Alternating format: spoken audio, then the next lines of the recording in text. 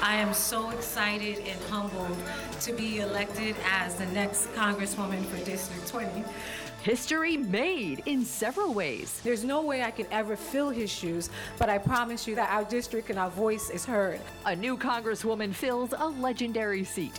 I, Perla Tavares Hanman, do not partake on any shams. Sparks fly over the superintendent search. Identifying a candidate in 7 days just seems outrageous. Miami-Dade and Broward schools search for a new leader. It has to be a tunnel. There can be no bridge, ever. Battle against a bridge. What will trains, boats, and cars do at the New River? It's all live this week in South Florida.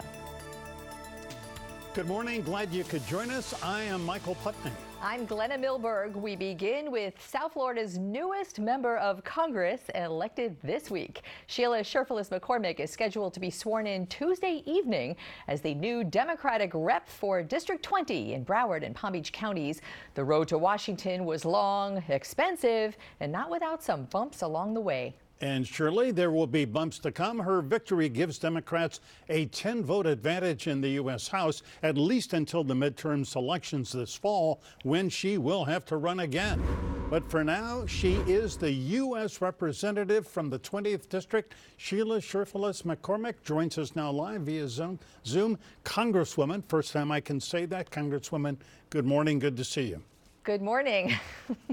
Good morning. I'm so happy to be here today. Well, we are glad you are. Let's begin with kind of a tough question, and that is, during your campaign, you promised the members, the constituents in the 20th Congressional District, many of whom are poor, that they would be getting a $1,000 a month check from Washington if they earn less than $75,000 a year. Some of those people may be wondering, all right, she got elected, where's my check? What do you say to them?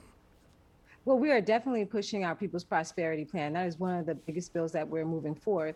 And we're also looking into community initiatives through Congress's Power Now of the Purse, where we can actually earmark 10 projects. So we know that the community needs help, especially when it comes to housing, and inflation is a huge problem for our district also. So we're taking affirmative steps to make that a reality.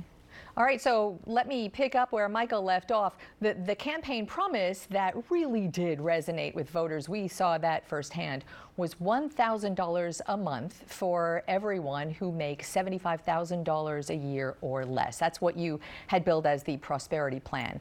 And we've talked a lot prior to the election and after about how you fill that promise as a congresswoman on a federal level. I know we've talked about it. There have been some municipalities trying that out. But how are you going to deliver on that $1,000 a month plan?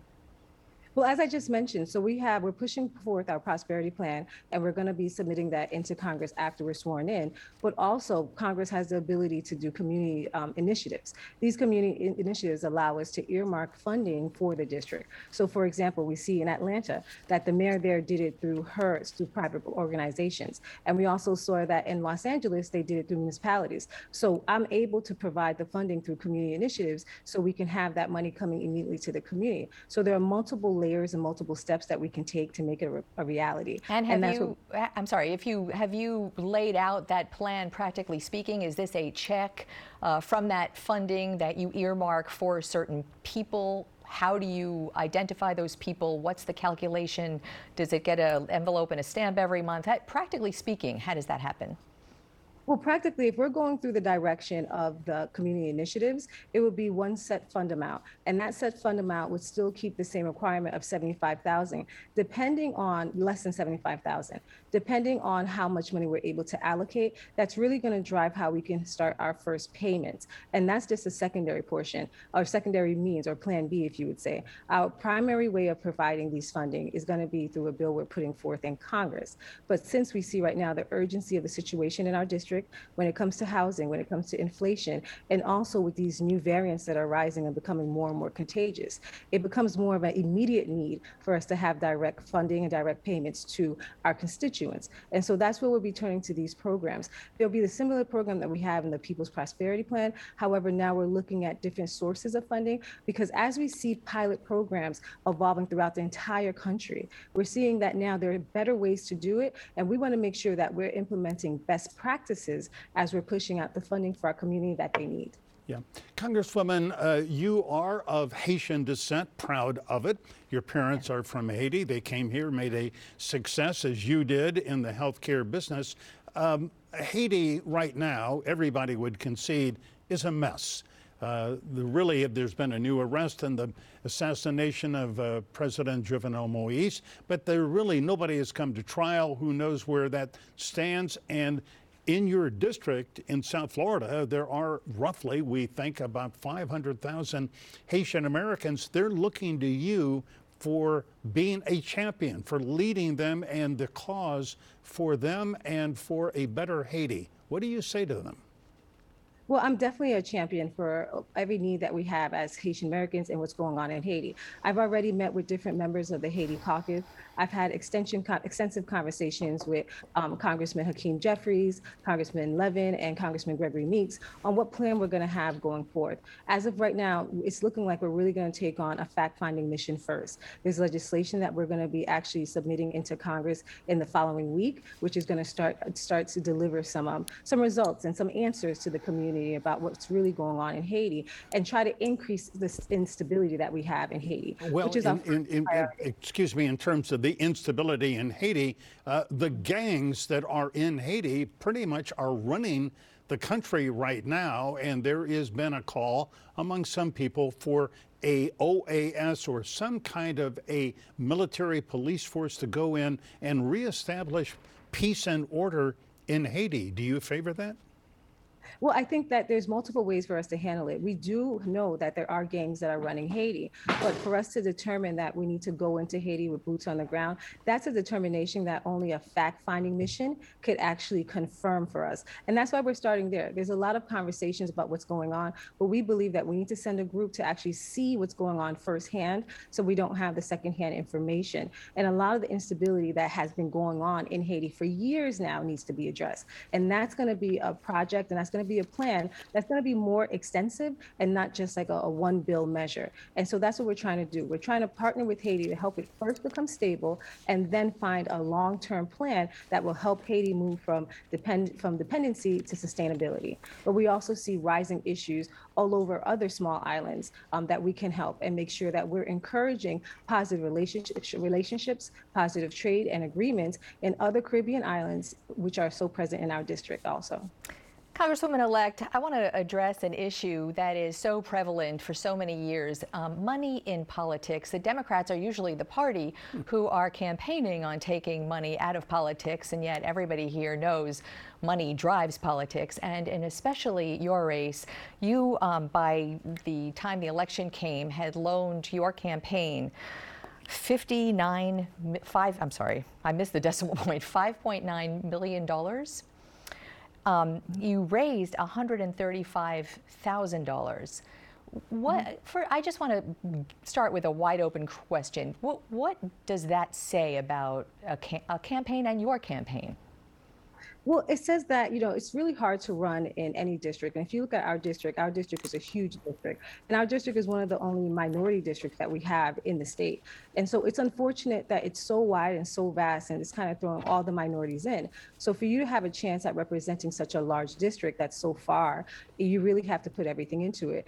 And so if we were able to increase more districts and more diversity and not clump everybody into one district, then it would be easier for minority candidates. But the truth is, our district actually needs a lot of help economically. A lot of our funding went to people in the community who we hired. We hired so many canvassers. We hired people to put up signs. We took every opportunity actually to create jobs for our district because it was so necessary, especially during this pandemic. But if we look at the obstacles that we face in running in such a district, it is financial, and that's why we need caps. There's no way that I wanted to put that amount of money into a race, but after going out there and seeing so many people who needed work, and I knew that I had the means to help them get work, my heart bled for them, and I just started hiring and putting people there. So I've always advocated against money in politics, especially when it comes from corporations. But it is a shame that to actually win an election, for us to actually, even how much we're paying to advertise, there needs to be real guidelines and rules, or other people won't have an opportunity. Okay, I hate to interrupt you, but we are up against the break, but there's a lot to unpack there. So we'll start there when we come back right with you in a couple of minutes. So stay tuned. Thank you.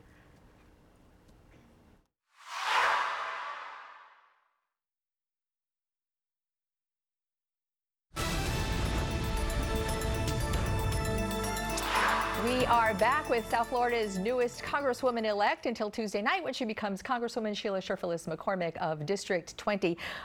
Real quickly, Congresswoman-elect, boy, that's a long title. I want to go back to what we were talking about, money in politics. You have run for this seat 3 times. Your third time's the charm. In 2018, your first time against Elsie Hastings in the primary, you raised $18,000. You loaned yourself less than $8,000 in that race. 2020, you raised $19,000 and loaned yourself $50,000, a lot more.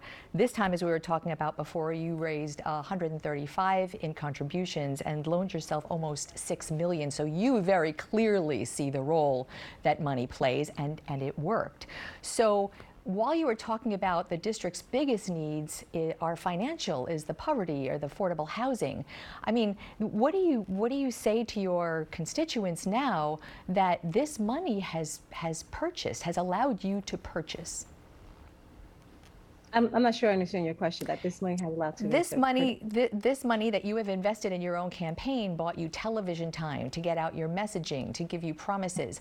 You faced a dozen opponents in the Democratic primary who did not do that, who did not have the money to do that.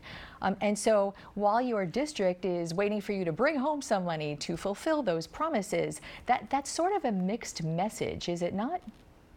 No, not at all, because if we look at, money doesn't win elections, and we knew that, and we said that several times. If you look at people who self-funded, they usually lose. The difference in my race was not the money, it was the hard work we put in.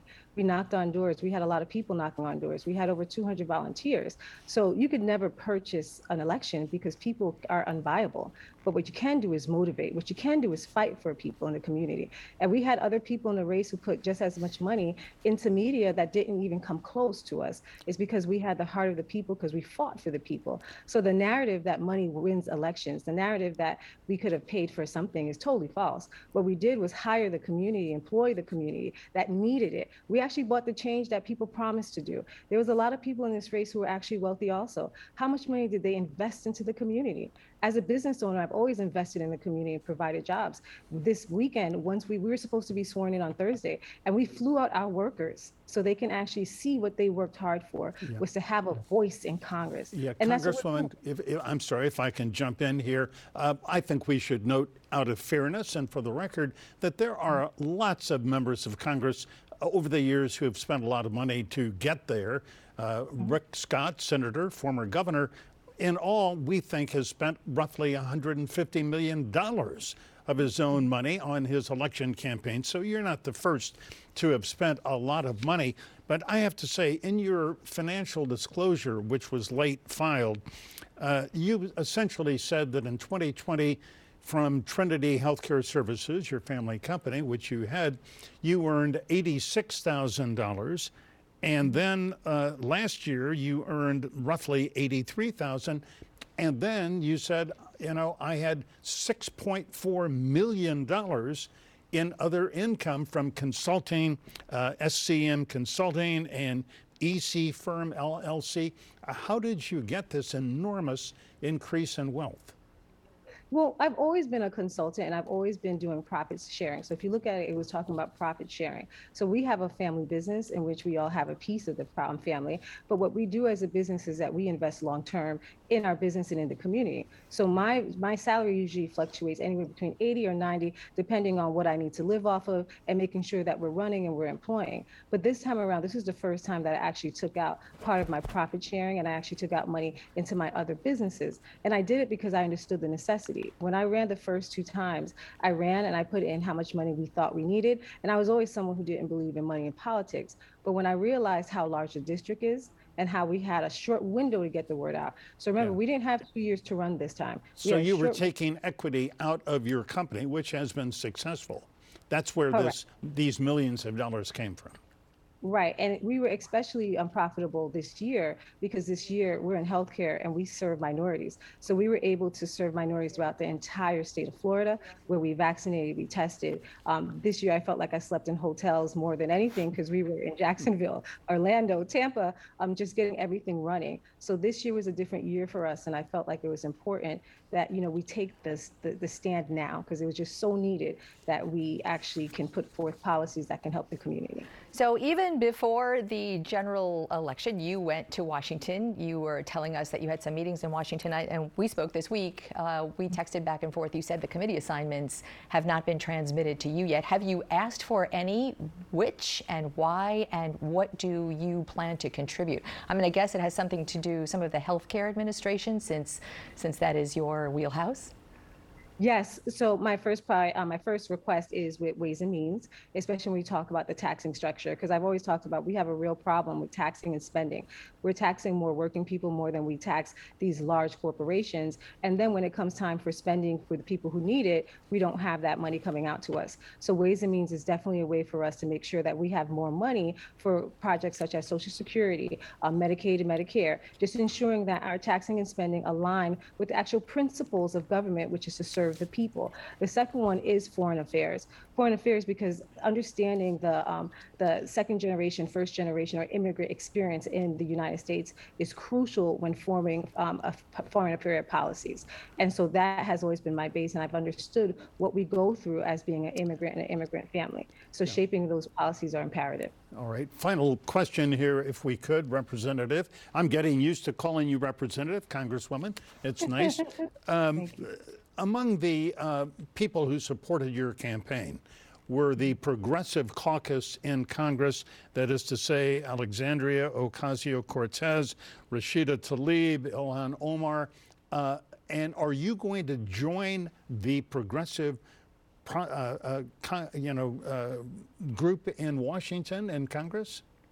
Yes, I'm definitely supporting the Progressive Caucus, but I'm also supporting the Congressional Black Caucus. The Congressional Black Caucus has been imperative in even my orientation, helping me set up for staff, just in the relationships and continuing the institutional knowledge that the previous Congressman Alcee Hastings had. So I have great mentors within the Congressional Black Caucus. Yeah.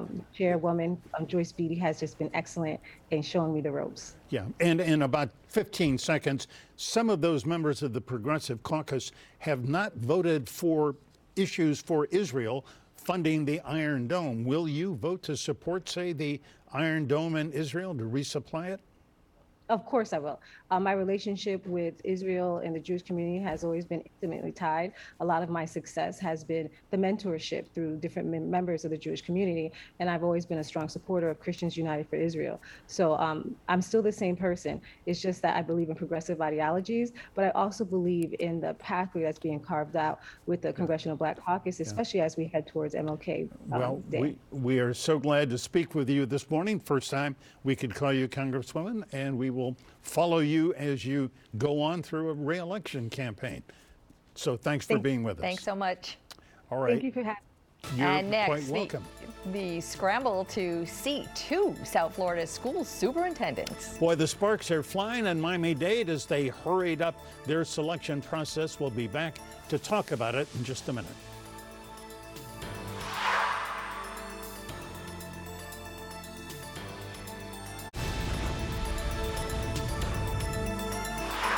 Brandon, thanks. We will get back to M4 weather updates as needed. Well, this week, the scramble to replace Miami-Dade's outgoing school superintendent took a strange and somewhat nasty turn. The Miami-Dade board gave job candidates just a week to apply with a short list of standards and an intended start date in weeks. And now some powerful voices in the community are urging them to slow down. T. Willard Fair is among them and among the most vocal critics this week. He's the veteran president and CEO of the Urban League of Greater Miami. Mr. Fair, it is so great to have you with us again. Thank you very much. Tal Fair, we're always glad to see you. It's been too long. So you have been critical. Yes, sir. You've been critical of the process. You have said that it was hurried. What's been wrong with the way the school board has gone about trying to find a replacement for Alberto Carvalho? Such an important decision should not be rushed. To have one meeting and then decide that in less than 2 weeks, you're going to hire the person to replace the superintendent who's leaving the third largest school district in the world, meaning we can do that effectively in that time span? I don't think so. I think it's unfair. I think it's irresponsible. And I think that those who made that decision should be punished at the polls. So can I just throw out the elephant in the room, which I think someone probably threw out already this week, but there are people saying that all of these things show the fix is in, that there's somebody already chosen, that the process is a sham, even leading the school board chair, Perla Tabares-Hantman, in a public forum that was the meeting this week to say, I do not participate in a sham, got a little bit ugly. Do you believe the fix is in? I believe that the fix is in. I was at the meeting when they arrived at the decision to move forward. It was obvious, based on my understanding of the group dynamic process, that the fix was in. How do you come to that kind of meeting, ask for public input, have about 8 people, 2 minutes to make their input, and then move into making a decision? The chairperson did not follow Robert's Rules of Order. She did not relinquish the chair. She began to participate. And if you go back and look at the group dynamics, it's obviously anybody who understands the process. The fix was in. Do you know who do you think the fix is in for? Haven't the slightest idea, but I can tell you it's going to be a puppet. I can tell you that the person will not be a person that's going to be aggressive and therefore be successful in dealing with the issues. So I don't know who it is, but it's obvious that if you do it that way, you got somebody already in mind. Yeah. Tal, you, I suspect yourself, have been part of search committees looking for successors for important public positions. I mean, you've been a voice in our community for more than half a century. Would you have said the Miami-Dade Public School system, the school board should have done what the Broward Board did and find an executive search firm, go out, scour the nation, look for a number of candidates and bring them back? Would that have been the way you would have gone? That would have been part of the process, but I think the first part of the process is that the Dade County School Board should have defined exactly what they are looking for. Has there been a conversation with the superintendent, a conversation with the community to define the kinds of issues that we're going to be facing going forward, and then begin to match those concerns up with qualifications, and then hire a search firm to look for this kind of person? Well, they did set out, in fact, criteria. Glenna and I know Local 10 News reported on it all week long.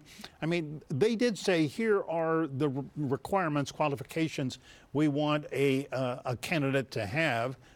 You know, they wanted somebody with experience, somebody who knows the community, somebody who had been an administrator at a high level in public schools. I mean, none of those things were a surprise, but they did lay out a list of criteria. Go back and look at the process, though. We were supposed to sign up for a public hearing. The chairperson called on the first person. Who was that? UTD. UTD then said, we want an educator, a teacher, a principal, etc. And if you look at the guidelines and the conversation, it was obvious that the board, as it made its decision, made UTD's prerequisites the qualifications for hiring. You know, in our community, it's often helpful to look at past as prologue. And so 14 years ago, Superintendent then Rudy Crew was ousted pretty unceremoniously. He actually was hired as an innovator, as a rock star, as a nationally known figure. He did improve school outcomes, but he was very outspoken, never got along with the board. And he was literally ousted, and it was ugly. And so Carla Matz, you mentioned the union president, teachers union president, had said this week, we don't want a politician, we want the best educator. But Mr. Fair, isn't it a politician who is going to be the only kind of person to navigate the Miami-Dade School Board and processes, if you look at history? I think it's both. I think it's an educator who understands politics. He or she does not have to be a politician, but he or she must understand that the persons who are his or her bosses are politicians. And therefore, they must have the intelligence that allows them to get things done and navigate the political process in the interest of children. Yeah. In about 15 seconds, Tal Fair, The school board is going to meet on Tuesday. Would you urge them not to pick a winner, a superintendent, to hold off and let the community speak out about this process? Absolutely. If you look at the 16 to 18 people who have responded, I reviewed them intensively, and maybe 2 of them I would interview to take this job. So I think they have an obligation and a responsibility to go back and make this search a real search. T. Willard Fair, the president, CEO of the Urban League of Greater Miami, since 1963, a force for good in our community. Tal Fair, great to have you on our show this morning. Ditto. Thank you very much. Good to be here. Thank you. All right, even before Miami-Dade and Broward's search for a school superintendent was underway. But speed isn't the issue there, quite the opposite. And the head of Broward's Teachers Union is here with that next.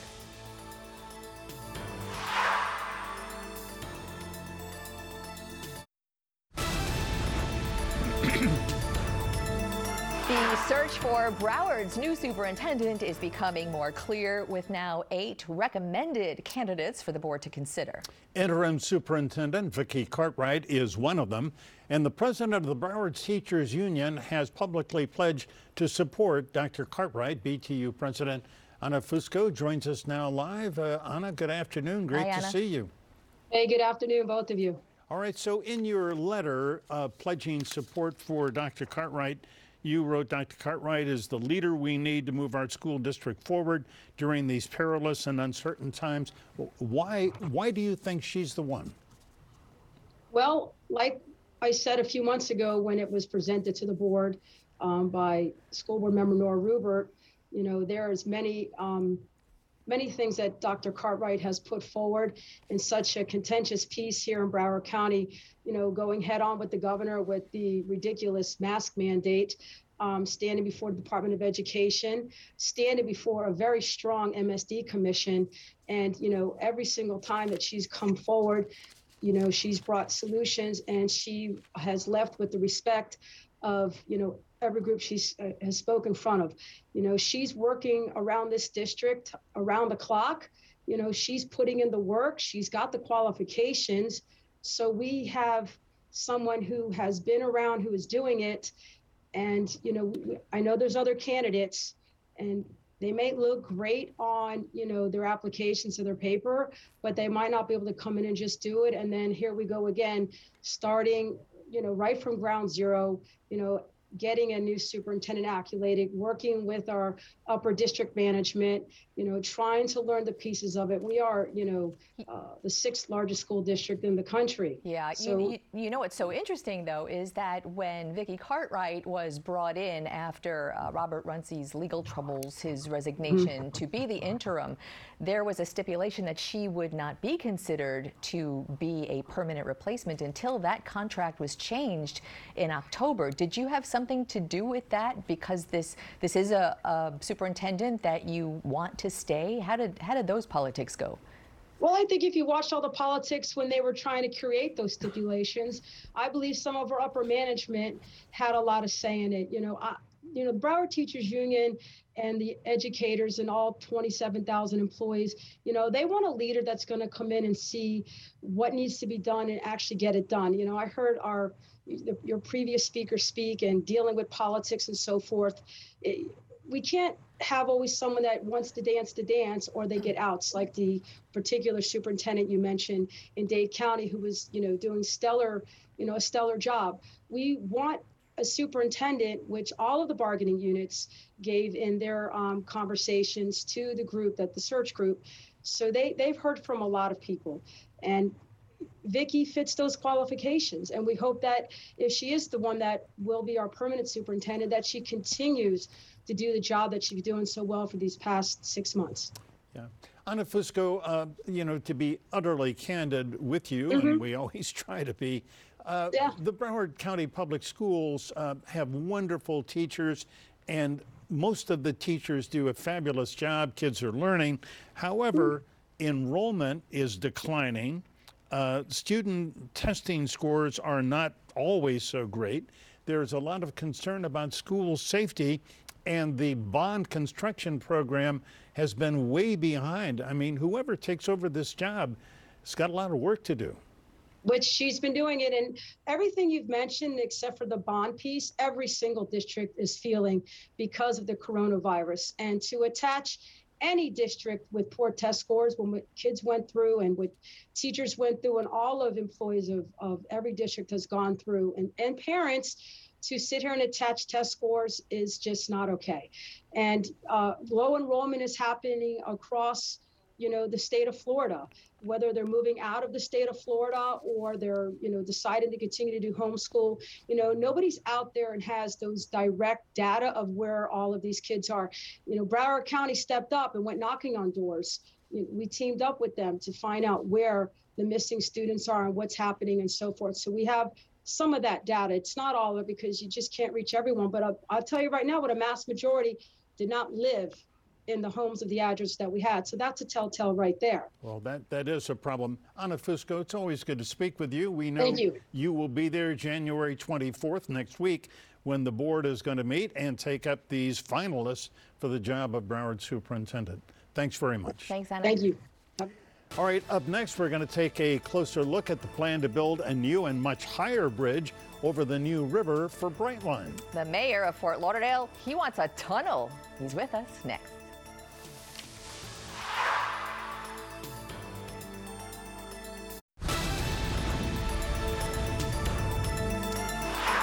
For years, the marine industry in Fort Lauderdale has complained loudly about the railroad drawbridge over the New River. When it is down, it prevents bigger boats from passing either way. So enter Brightline. More trains, more often. That bridge will have to be down a lot more. So the State Department of Transportation wants to build a new bridge. And the city of Fort Lauderdale says take it under, as in a tunnel instead. And Fort Lauderdale's mayor, Dean Trantalis, is on the warpath, really, about that, and joins us now live.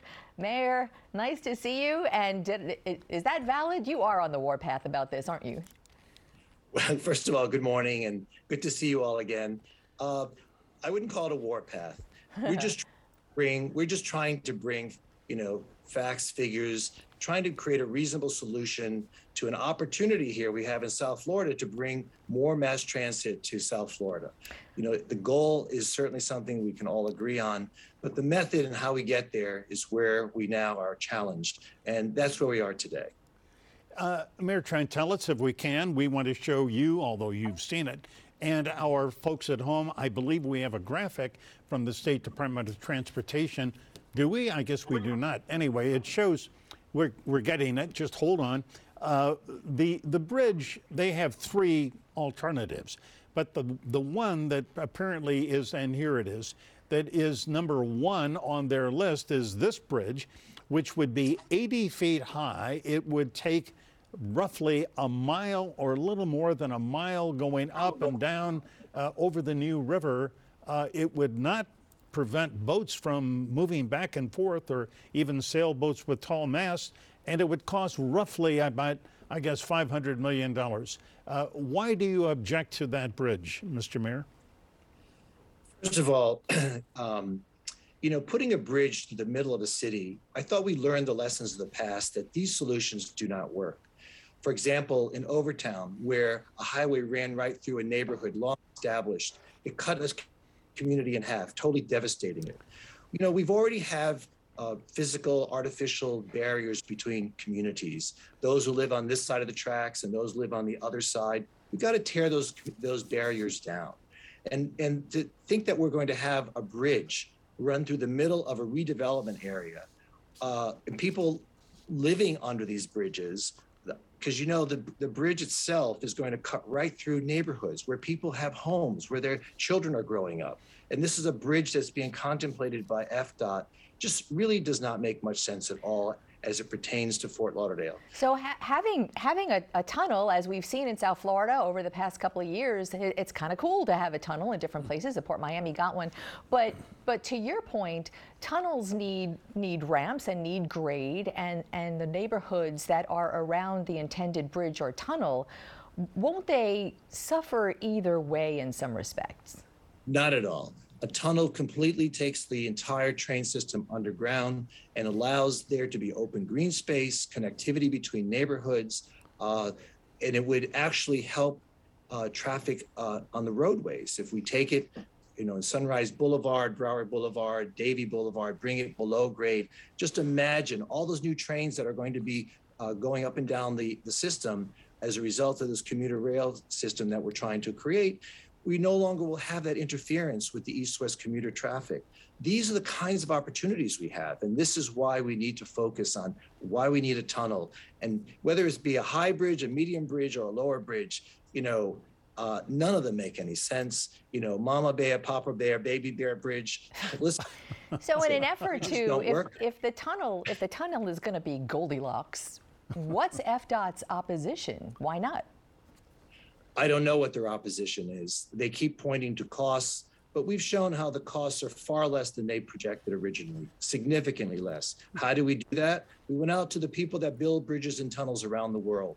They came back to us and showed that the cost of a tunnel is far, far less than what they originally contemplated. And actually, the bridge itself that you spoke of costs a lot more than what you're saying. They don't take into consideration the land acquisition costs as well as construction costs that they need to integrate into the system. So the point is, it's not about bridge versus tunnel. It's about a tunnel versus not having commuter rail. We need to have commuter rail here, but we are not going to sacrifice Fort Lauderdale in the process of trying to get a commuter rail system in South Florida. Yeah. The people in my community do not deserve that. This is a brand new area of the downtown. It's an emerging area where young people are coming and new development and investment is happening. Why would you build a bridge in the middle of it to devastate the outcome? Yeah. It doesn't make any sense, but we're continuing to work with FDOT, and I think we'll find a reasonable solution. Yeah. Well, I did a little research, look back, and I see the Port of Miami Tunnel, which was built 10 years ago, took about 4 years to do it. It cost roughly $1 billion. It was a public-private kind of a deal. This is not a public-private. We're talking about funding from state, federal, and local sources. And even if it cost $1.5 billion, where's all that money going to come from, Mr. Mayor? Well, where's the money going to come from for any kind of transportation project? We have to seek it from all the federal sources, state resources. We have a 1 cent sales tax that we recently passed here in Broward County strictly to enhance capacity for transportation. We had a meeting just a year ago with our new Department Secretary of Transportation, Pete Buttigieg, who said it was music to his ears to think that we were going to finally be able to connect neighborhoods by eliminating these artificial barriers that this city has suffered from for so many years. So real quickly, Mayor, the FDOT is in charge of this at the moment. The city is lobbying hard. Doesn't the county, the regional transit organization, the regional people have a say too, right? There's a lot of layers of bureaucracy that have to sign off on whatever happens. Is that right? Yes, the MPO, the Metropolitan Planning Organization, will really be driving this undertaking. And I believe that the majority of the folks on the board there, I'm a member of that board. I think many of them really see that the quality of existence, the quality of life that we could achieve if we have a tunnel versus a bridge. And also, Glenna, keep this in mind. It's not just about the construction costs, it's about social costs. You can't sometimes put a price tag on neighborhoods, protecting people's homes, quality of life. No, you're 50. Mr. Mayor, excuse me, I know you are right. There are social as well as dollar and cents cost, and perhaps a large bridge would be more socially disruptive. We're glad to have this discussion. Tuesday night, I guess you and your Fort Lauderdale Commission will meet and have a workshop on this. We will be there, Local 10 will follow it. So thanks very much, Great. Dean. Thank you. Thank you so much. Everyone else, stay tuned.